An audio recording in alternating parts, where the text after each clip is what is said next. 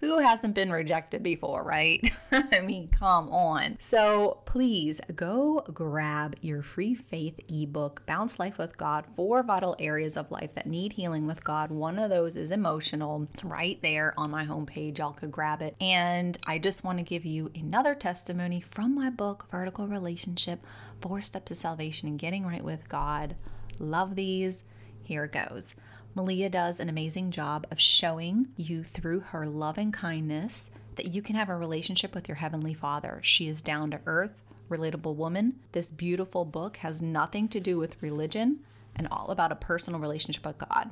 I'm so thankful for this book and plan on reading it more than once. Thank you, Malia. Thank you so much for your beautiful testimony. Y'all go grab your copy. It's on Amazon, and you can get signed copies on my website, maliadiana.com. It is all you. I do have a Bible study that goes along with this, so go grab it. Okay, are you easily offended? Ooh. I mean, y'all, I used to be like this for sure. Rejection is a specific lying spirit, okay? It's a demonic messenger from Satan. This spirit whispers to people that they are unloved, they're not wanted, or y'all, they're being absolutely ridiculed and harassed by rejection. The devil inflames insecurities and fears, undermining the Christian's true standing before God as a saved, cleansed, redeemed child of God. He does this by lying, whispering in our ear. This is where mindset comes in, and attempting to deceive the believer regarding God's love, the atoning work of the cross, and our righteousness before God. Rejection will affect your self-esteem. You must know your identity in Christ and be rooted in God's word.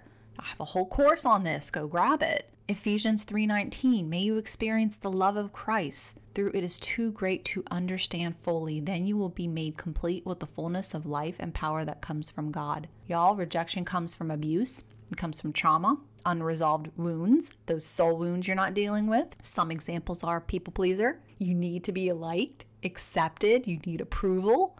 You self-pity. You self-sabotage.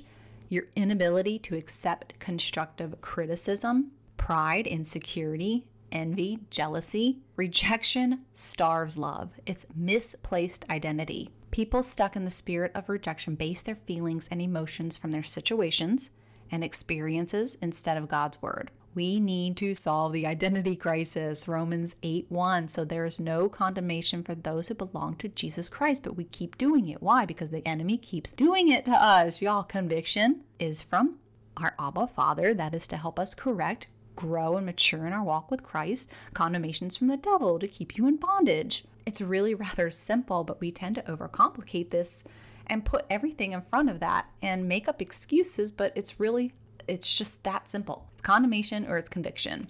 You will have to deal with those soul wounds. Those hurtful encounters can open a door for the devil to torment you, have a field day with your feelings, your emotions, your mind.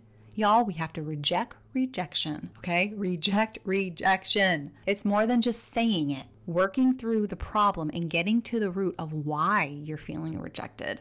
It can give the devil a foothold still, and it grips the brokenness within your wounded soul. Question is, what are you going to do about it? Do you want to stay in rejection for the rest of your life, or do you want to do something about it? I'm sure you want to do something about it, but you're maybe just lost, confused. It's okay. Rejection leads to put up emotional walls because rejection is so painful. We naturally want to protect ourselves from future rejection.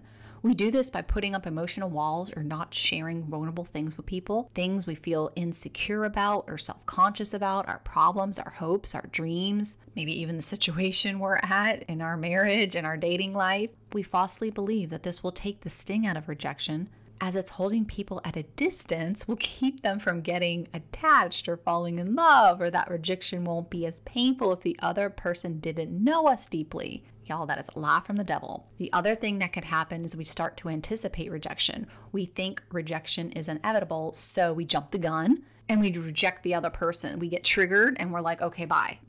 Before they could even reject us.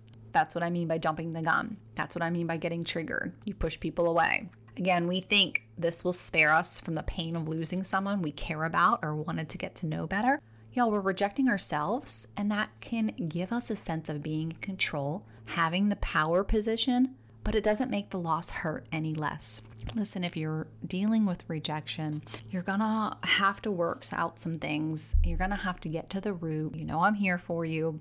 But you have to take that next step. Just know that your Abba Father loves you, and he definitely wants more for you. So with that being said, let's get into some prayer. Abba Father, I thank you so much for just your revelations, just for loving us when we aren't lovable sometimes. Lord, I just ask that anybody here that's dealing with rejection, that they just come to your feet, that they just deal with the rejection issues from trauma, from soul wounds, from the past, from divorce, from dating, from ghosting, all these things that come into rejection, and the devil just has a field day with it. Lord, we know that conviction comes from you, condemnation comes from the devil, and we know that it is in your hands. Let us come to you for healing. And if somebody is still struggling, Lord, that they can seek help.